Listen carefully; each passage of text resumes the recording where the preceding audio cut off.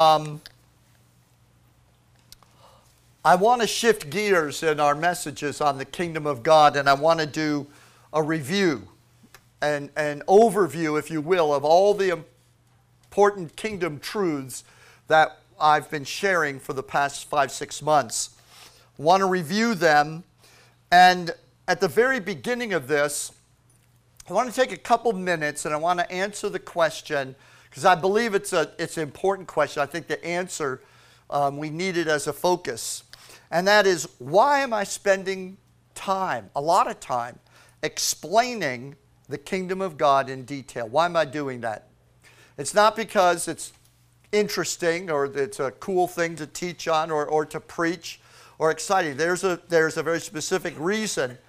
And it is not a mistake. I didn't plan it. It's just kind of arranged by God, I think, this way, that on this Sunday, 2 days before the election of a lifetime, really, that this message has come together. And so it's important. I want to answer the question, why have I been teaching and explaining the kingdom of God? Simply put, it's because Satan hates the favored position that the gospel of Jesus Christ has held in America's founding and its history. He hates it.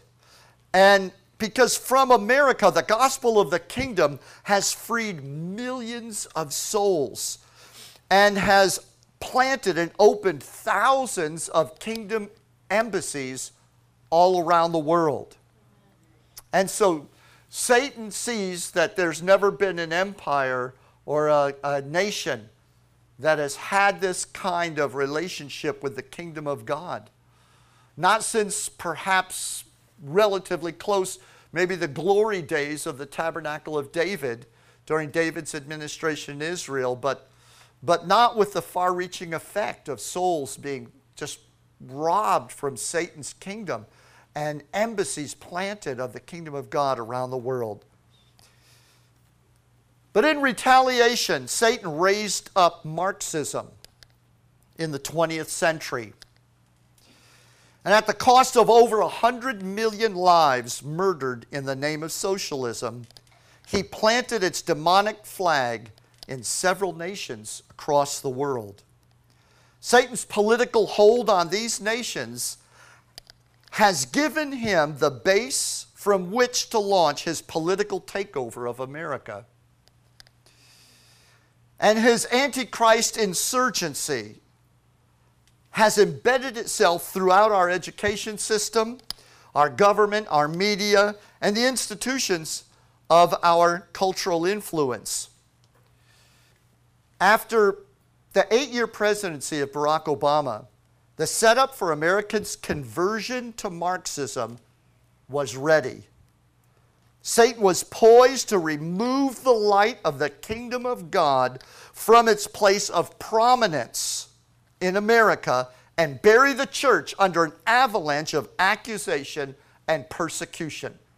That was the next chapter in 2016 that was about to be affected. The ball had been teed up, and that's where we were heading. Not the eliminating of the church from America, but the taking down and total obscuring of its prominence in the influence of American culture. As the plan stood, Satan's assignment for Hillary Clinton was to succeed Obama and to wipe the influence of the kingdom of God from American culture.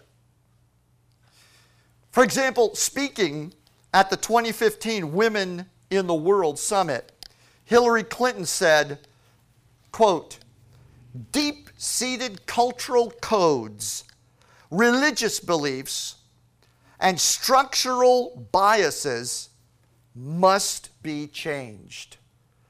And that was only one of many statements that she made, signaling that with that spirit of Antichrist, she was coming to take down the influence of the kingdom of God. We who were paying attention, we heard it loud and clear. We knew exactly what that meant. Hillary Clinton was supposed to win the 2016 election.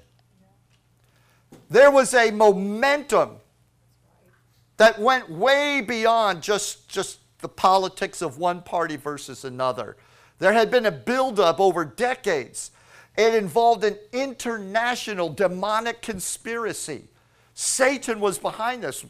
Very few people on earth knew it, other than those who prophetically were watching from God's watchtower and seeing.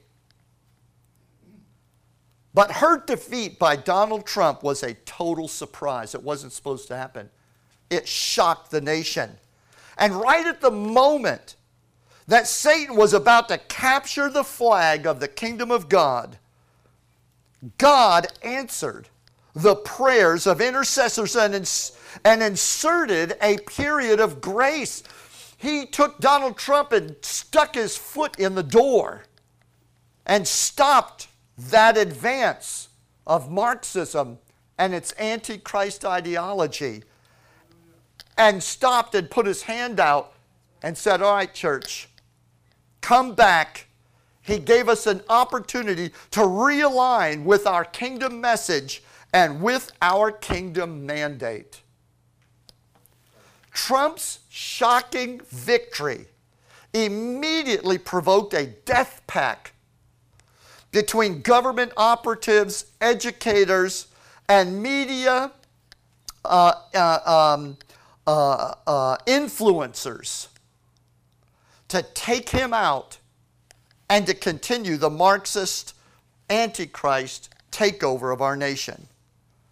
But the demonic rage that we've all been seeing against Trump's Make America Great Again anthem, that demonic rage, that demonic rage against his MAGA campaign that's sweeping through our culture, it's having a counter effect. It's having a counter effect. It's pushing millions of Americans to acknowledge God is what is great at the heart of America. Millions of Americans saying, we don't want to give up our God. We don't want to have our God buried under, not just Christians, just millions of Americans across this country, many of them not even saved. But they are recognizing God's influence is great, and they're standing up. That's what all these trucks with the flags and boats and these 30, 40,000, everywhere he goes. It's not him. I mean, he is not a rock star. He wasn't designed in Hollywood. There are a lot of flaws about him. What is it? People across the nation are coming out everywhere. Something's happening. Amen. They know that Satan's coming for their flag. They feel it. They hear it. They see it. They know that Marxism is simply Satan's placeholder to take control of this country. And they're revolting. They're parading. They're shouting. They're looking for every forum and every platform of expression to say, we're not giving up our God. Let me say it again. We're not giving up our God. Amen. We are in the middle of the battle for God's purpose for America. And what is that purpose? To advance the kingdom of God. Period. That is God's purpose for 400 years. That has been the plan of God for the founding of this nation, was the establishing of God's kingdom and its effectiveness throughout all of the world. President Trump is just halfway through his assignment to hold the door open for God's people to rise up and to raise up God's standard. It's not Donald Trump. It's we, the ambassadors of Christ, that now must take center stage and retake the gates of America. Retake the gates. I want to just pause, it's not in my notes, and just tell you something this morning. I'm weary of all the politics just like you are. I just like all of you, feel like if I have to listen to one more. The church, however, has undergone an essential, elemental change, not for the good, but for the worse, in which our DNA has been messed with by the enemy. That DNA that goes back to Abraham, when God first started to make covenants with men, all of them became political. All of them became involved with the governments of societies and nations and kingdoms around them. Some of our greatest prophets were statesmen like Daniel and Joseph. They were all in government. Esther and the rest of them. The prophets prophesied to governments. And when Jesus came, who did he engage more than anyone else but governmental leaders? And the body of Christ, as Jesus rose, what did Jesus say to the greatest apostle? You shall stand and testify before kings. Are you listening to me? God's covenant people have always gone straight into the political arena. Why? Because the kingdom of God is coming back to overthrow the kingdom of darkness. And the kingdom of darkness is seated and manifest in political governments. The founding pastors of this nation got in pulpits every week and informed their congregations what was happening in American culture and explained to them where they as Christians should stand in these issues that were being hammered out on the anvil of political ideology, particularly as our nation was formed. What happened somewhere along the line? Satan's messed with the church. And Christians don't have a backbone, they've got a wishbone. And they don't want to be messed with, they don't want to be involved. Somewhere along the line, the church completely stood off to one side and said, it's not our business. We let all the secular people run the country. And now you've got millions, 60-something million unborn children have been annihilated, murdered in our country because we stood aside and said, let the secular people run the country. We're going to run religion. But Jesus didn't come to the world to bring a religion. He came to bring a government. And the Bible says the government shall be on his shoulders. And of the increase of his government there shall be no end. The zeal of the Lord will accomplish it. Where's the zeal that the church once had? We think zeal is what you get when you run around and kick the drums over and speak in tongues and go home or go out to the buffet afterwards and say, woo, didn't we have church today? Hallelujah. That's not zeal. Zeal happens when kings are stood up by prophets of God. When God's people march into the halls of governmental authority and plant the standard of the kingdom of God. I am not talking about creating a theocracy. I am talking about influencing our culture. What do you think Jesus meant when he said, you are the salt of the earth? And if you lose your saltiness, it rots. Am I not making myself clear? Do you understand where we have something's wrong with what's happened? And so God grabbed a man named Donald Trump right at the moment when we were about to go right off the cliff, and he jammed him. And how did he win that election? Where did that come from? It came from men and women who've been on their face praying, oh God, we are standing in the gap. They've seen it. Jesus said, watch and pray. Well, not everybody has been in church just praying the routine prayers for the past several decades that church people pray. Oh, Lord, save everybody. Oh, Lord, I need a new car. Oh, Lord, make things better between my kids and I. I'm not making fun of that. Nothing wrong with that. But I want to tell you, if you want to see the power of God, if you want to see the true outpouring of God. I was on my face this morning praying. I got it written right here in my notes just to make sure I don't mess it up. Not as young as I used to be, but yes, glory to God. If you want to see the real power of God moving, stop just praying with your own need in mind and begin to pray for the portion, not just for yourself, but the portion for somebody else. Are you listening to me? Most Christians pray for a portion. They have it figured out in their minds. This is what I need. I need to be emotionally uplifted. I need to have some things worked out in my life. They seek a portion from God that's the size and fit just for them. And then their prayer is over with. And that's why oftentimes prayers are very quiet. When people pray, they don't get loud. They keep it within themselves. They pray a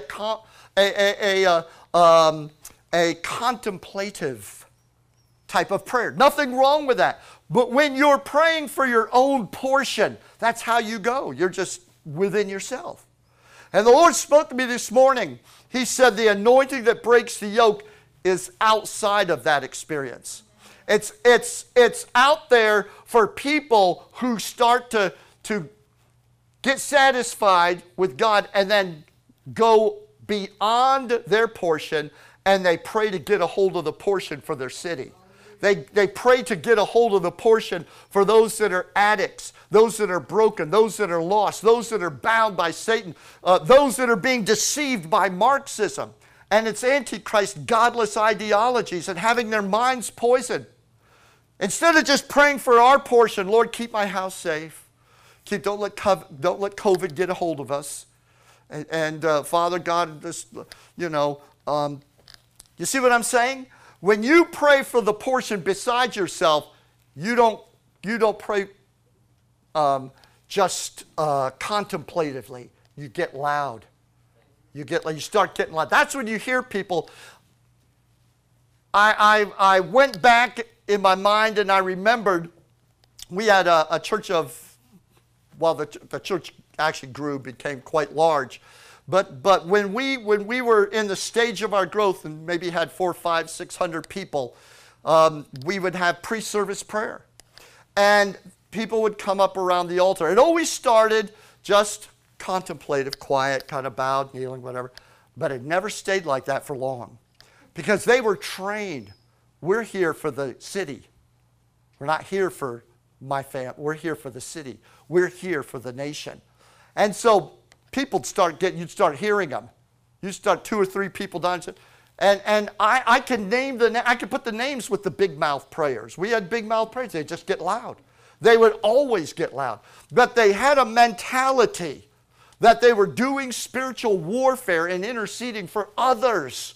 And when they did that, they had to pray outside their own head. Do you understand it? They prayed outside where the lost are. They spoke out into the community. They spoke out into the atmosphere where the demons and the demonic structures and the governments of darkness held captive people outside of them. And boy, I'll tell you, it would take about 10 minutes and all that quiet waiting on the Lord was now a traffic jam of people up walking around the sanctuary, waving their hands, praying out loud, some of them in tongues, some of them singing in the Spirit, but loud and calling on the name of the Lord. If you didn't know what was going on, you'd walk in there and say, what the heck do these people, what are they doing? Because everybody's idea of prayer is private contemplative meditation. You don't express outside of yourself. It's private. And I get that. I mean, there's got to be a private something with God, or you're not going to have any public power or influence with God. There's got to be that. Am I not right? But the Lord said, come on. I'm out here. Who wants to get a hold of my portion for the unsaved? Are you listening? You come to church, you pray, you worship. When you're filled, you're satisfied. When you've got a little breakthrough, a little touch, you're satisfied. Where are the people who their meter goes way beyond that? They don't stop at, oh, I'm blessed. Oh, I feel happy. Oh, I've got something. They keep pressing in. And it's at that point where they keep pressing in, they start getting loud. They start getting aggressive. They start going after the enemy and his strategies and holds on others. You see, that is why we have come to this moment. Because Satan is about to take down this country. A pause took place 4 years ago. 4 years ago. Hillary Clinton was supposed to be president. Now notice I said Satan's assignment for Hillary Clinton. That doesn't mean that Hillary Clinton worships the devil and prays and gets her assignment from him. I hope you understand, mature enough to understand, that Satan has assignments for people who have no idea that Satan has assignments for them. They have no idea that they would be mortified if they knew that what they were doing and what they were saying and how they were behaving was being used of the devil. They wouldn't realize that. I mean, so how many of you are married? How many would say, you don't have to raise your hand, because I know you're here with your spouse today, but how many of you have ever watched your spouse be used by Satan? Yeah, of course. Of course. Of course. And they don't know it. They don't know that's what's happening. But notice that Satan's strategy for her was to use her attitude, to use the roots of her ideology and all the connections that she had built and the web of connections that she had designed over the years. She was poised and ready to be put into place and to follow on the heels of Barack Obama. Marxism, socialism, as the pinky elites like to talk about it as socialism, but we all know that it's nothing more than full-blown communism in seed form. It's nothing more than antichrist politics wrapped up in a political ideology. After we had been conditioned for 8 years to drink from the cup of socialism and start talking about it, she was about to come in and we were going into full-blown, flat-out Marxism. Our youth had been trained, and you sent your kids to those schools, and you've paid the bill. You've paid for the devil to turn them into acolytes of Karl Marx. You did it. You put them there. And I don't say that accusingly. I know it sure sounds like it. But, you know, as they say, if the shoe fits, wear it. See, back when years ago, and you thought, well, I want my kid to go to Yale. I pastored at Yale for 6 years. I know what those universities are like. And I'm going to tell you, years ago, that idea, that vision of, they're just going to get the best education. They're going to get more than an education. It has been years since people that went to Yale just got a good education. They've been coming out of those schools now for a long time as foot soldiers in Satan's campaign against the kingdom of God and its influence in America. And they didn't even know it. They're just primed and set up and ready for it. And so, God picked a man, and guess what? He didn't pick a preacher. He didn't pick a Sunday school superintendent. He didn't pick somebody who was going to be voted on by a church board. That's right. And so we just need somebody really godly. We want someone who can really talk well. We want somebody who really knows how to put words together. What is wrong with us? People that really can talk and put words together have been robbing you for decades and have put this country at the brink of destruction. We all like to look back at history and laugh and talk about how Nero played the fiddle. Maybe he was pretty good at it. But he gave a little violin concert while his capital city was going down in flames. No, God picked a rough, crude, but honest individual who in his heart of hearts wanted the things God wanted. Amen. And half of God's people could see it for what it was. I remember in 2015, I think before we even got into 2016, I got on my face and prayed. I said, God, what did we have, 127 candidates running in the primary? And there was a whole bunch of them that were professed Christians that were really good people. And I was supporting maybe 2 or 3 of them for a while. I got on my face and said, Lord, show me who is it. I didn't even consider Donald Trump. It was like I was Samuel the prophet going through the, David's brothers. Have you considered? So I was considering all the ones that looked like, I could just see her. I could just see her. Look at the credentials. The Holy Spirit spoke clearly to me. He said, none of them are my pick. I choose Donald Trump. I thought, what? I didn't even want to get up out of my prayer closet and go tell my wife. But I remember walking in and telling her, the Lord said he picked up. But when God spoke that to me, I saw a rough tool. I'm a tool guy. I don't know how many of you guys are tool guys. But I do a lot of different types of, I shouldn't tell this in church because I'm going to get phone calls. If you need something done, call Terry, Justin. Don't call me. But I got all kinds of tools. I got tools that I've had for decades, and I love them. And they're ugly. And they're dinged up. And they got rust on them. And they've been used a lot. And even when they were in their best condition, they looked dangerous. They weren't tools of comfort.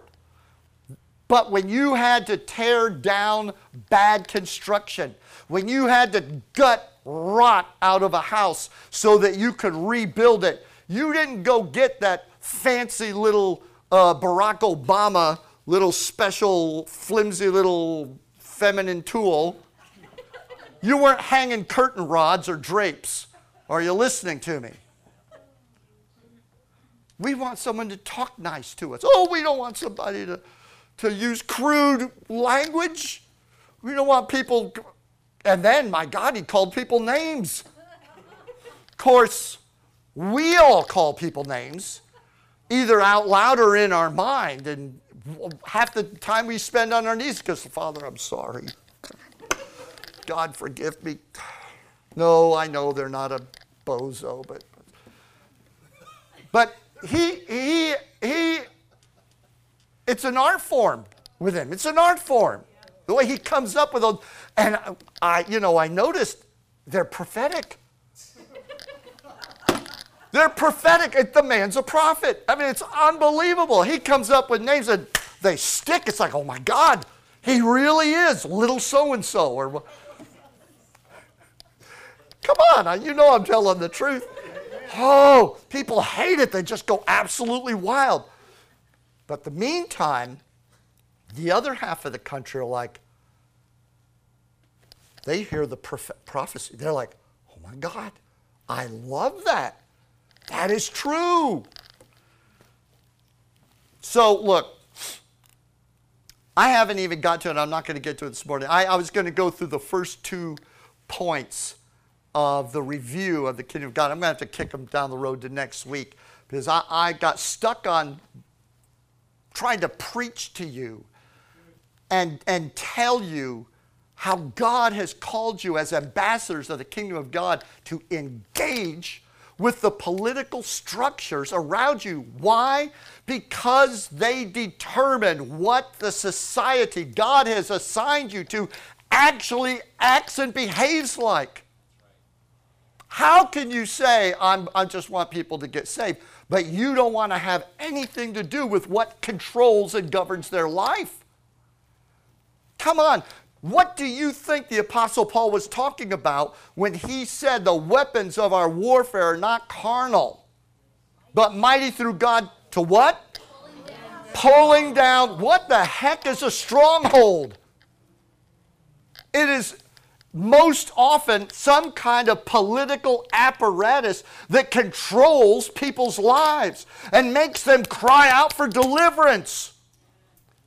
And we say, oh, no, it's spiritual, it's spiritual. Show me a spirit without a physical apparatus, and I'll show you a figment of your imagination. If there's a devil working, there's a physical apparatus that he's working through.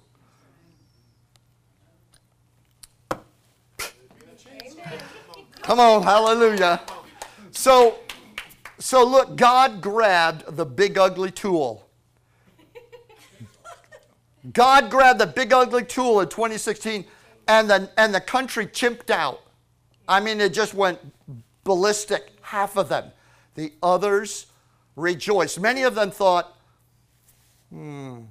what's it going to be like? This is Donald Trump. He has no experience being a lying conniver and manipulator of people like we like. You know, we like to vote for people, connive and lie. Just make me feel good while you're doing it. Politicians, just say the right things. We don't really expect you to be different. Isn't it amazing how everybody wants change and then absolutely chimps out when it starts happening? We've never done it like this. Who's he think he is? He's laying up there in the White House. Let me tell you, Donald, that's one thing about Donald Trump. He don't lay anywhere. I don't think the man lays down, period. I don't think he sleeps. Melania, get a couple hours extra sleep for me. I just can't sleep. He's got people sleeping by proxy for him. He probably has people that are sleepers. I'm really worn out today. Get a couple of other people to sleep for me. So listen, church, God grabbed a big ugly tool. But that tool is not the answer. You know it and I know it. God certainly knows it. I'll tell you what, Donald Trump knows it. He knows he's nothing more than a foot in the door to stop the enemy from pouring through with his plan. This plan, they're not going to fold their tent and go away. This thing has been in the making since back in the earlier days of the 20th century, 100 years. They've been working at infiltrating America. And let me tell you what, they are that far away from their objective, that far. What's stopping them? Enough American people want God to be in control of their society. They want the influence of God. They don't want to give up the wonderful things, the things that Jesus spoke of in the Sermon on the Mount, the things that God spoke to Moses about in the Ten Commandments. They want God's order in their life. They want to have families. They want to have marriages. They want to raise children. They're not ready to give it up. And so they're holding on.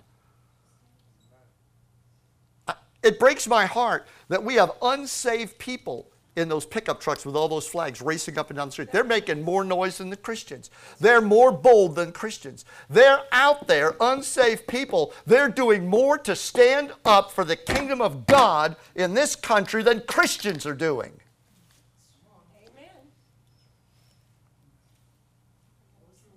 We should be ashamed of ourselves. God stuck that big ugly tool in the door to give us an opportunity.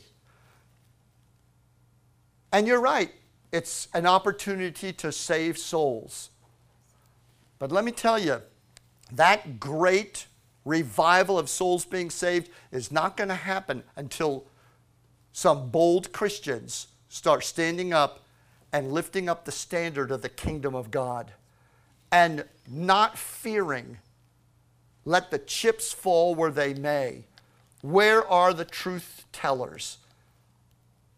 I'm not talking about the people that get up and criticize everybody and talk ugly and nasty. I'm talking about the people that are willing to stand and say, no, Jesus is Lord, and we're not backing down from our position, our stand.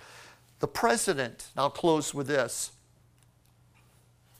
There is an assault, a coordinated, I called it in my opening comments, a death pact. There's been a death pact. Like, remember the Jews that made a death pact? What was it, 30 some odd Jews made a death pact to assassinate Paul the apostle in Jerusalem? Said, we're not going to eat or drink until we kill Paul. And they had him in jail. I thought, oh, you guys you're going to be really hungry for, I don't know what. I don't know if they just died because they didn't eat, or they finally said, well, I'm going to have to break my oath. They made a death oath. And God got Paul out of there. I don't know what happened to those poor guys. Well, there are, between government, operatives, people in the media, people in the cultural centers of America, absolutely in education, have formed this death pact alliance. We're going to kill. You know, when he first took office, it was within the first few months, we had Hollywood elites holding up severed heads with the blood pouring out where they'd cut off the head. They were writing plays in America, plays in London of the president being assassinated. Their imaginations were so filled with a desire to slaughter and kill this man that they couldn't stand to wait for an assassin to rise up and assassinate him. They had to make plays about it. They made movies about it. Didn't you watch that, and didn't you recognize the demonic strategy? Didn't you think, what the heck? Where'd that come from? Everybody talked about Richard Nixon back in the day, but I don't remember anybody burning him or stabbing him in Times Square in New York in effigy. Where is this generation? Where did they come from? Where did these people come from? They made a death pact. It's because they're motivated by demonic-inspired ideologies. It's called Marxism. And in the 20th century, Marxism murdered 100 million. Get your mind around that. 100 million people were slaughtered to institute socialism, Marxism, communism in this country. So here's where we are this morning. God is giving us an opportunity to be bold, to be brave, to stand for Jesus Christ, to lift up the gospel. The nation is at stake. For the past 400 years, the gospel has gone out throughout the world because the kingdom of God found a place where it would be accepted in our culture. And you know what? Our founding fathers, the signers of the Constitution, not all of them were Christians. A number of them weren't, but the ones that weren't were admirers of the gospel, supporters of the gospel, like Benjamin Franklin. But let me tell you, those founding fathers, those men who sacrificed their lives, their families, their fortunes, they weren't just church people, they were kingdom of God people. They were people that said, yeah, I'd rather be back in Virginia taking care of my farm, my property, while it's falling apart. I'm here in Washington serving. They weren't getting paid anything. I'm here serving so that I can keep God's influence in our land, so that we could stay free. They knew where freedom came from. Today, our nation has forgotten where freedom has come from. And they're ready to throw Jesus Christ. All of that is, to me, exemplified in that poster. I think they were marching through the streets of San Francisco, the most popular picture of it, and it was one of those gay pride parades. And one of them had a poster that said, if Jesus comes back, kill him again. Kill him again. So that's the sentiment. You say, oh, that's an extremist. What, and the rest are what? Moderates? Just killing a little bit of murder, a little bit of death, a little bit of killing. You think those seeds stay small? They don't. We need God's people that will bring love back into vogue. Not the love the world preaches, which is nothing more than selfish license to do what I want to do, self-love. That's the new love. That's the love that they're teaching our kids in school. You're special, and don't let anybody tell you otherwise. And if they do, they're using words like a punch, so you can just punch them back. Just hit them back because they're hurting you with their words. But the real love, the love that lays down its life for others, the love that's willing to be persecuted, but it's not going to shut up. It's going to speak the truth. Somebody say, praise the Lord. Well, I'm going from preaching to speech making, and that's not my anointing, so I'm going to just stop and say to you this morning, that door is open. It's going to be interesting to see what happens 2 days from now. I think, in my spirit, I see what's going to happen. But even if it goes the way that I believe God wants it to go, do not make the mistake that Christians always make. They rise up during election, they pray, then they fold up their tent, they shrink back into their houses of worship, and they leave it all to the unsaved. They leave it all to godless people. Are you listening to me? Yes. We are in the middle of a fight. And I don't want myself, my wife, I don't want you, and I don't want your children, and I don't want your grandchildren having to hide out and have church secretly in people's living rooms because you've been shut down and persecution has arisen. You think that would never happen. Let me tell you something. If they win, I see in America where large churches will keep getting large because they have accepted the culture of the state. And they're free to preach the gospel. They're free to go ahead. They've got plenty of energy, lots of money, lots of lights, lots of musicians, lots of everything that it takes. Just don't criticize what they're teaching your kids in school. Don't say anything about the perversions that they are forcing you to have to acknowledge.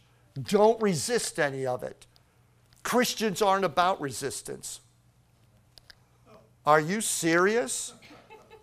Don't even get me started. We'll just take a break and come back in an hour. Christians are about resistance. Resist the devil, he will flee from you. You think, well, yeah, that's the devil. I resist the devil. I already went there in the message. Just where you find the devil, where do you find him? Resist him there. Whew. All right, so look, stand up. Hallelujah. Next week, I promise, we'll do the review of the kingdom principles, but what I've just told you is why I believe God told me 6 months ago, stop everything, put aside everything you're preaching, and teach about the kingdom. The Lord told me back then the church needs to renew its understanding of the kingdom, realign with its kingdom ideals and its mandate, because if we don't, we will not be able to take our position that God wants us to take. It's going to be kingdom people that know about the kingdom of God and know about their kingdom authority.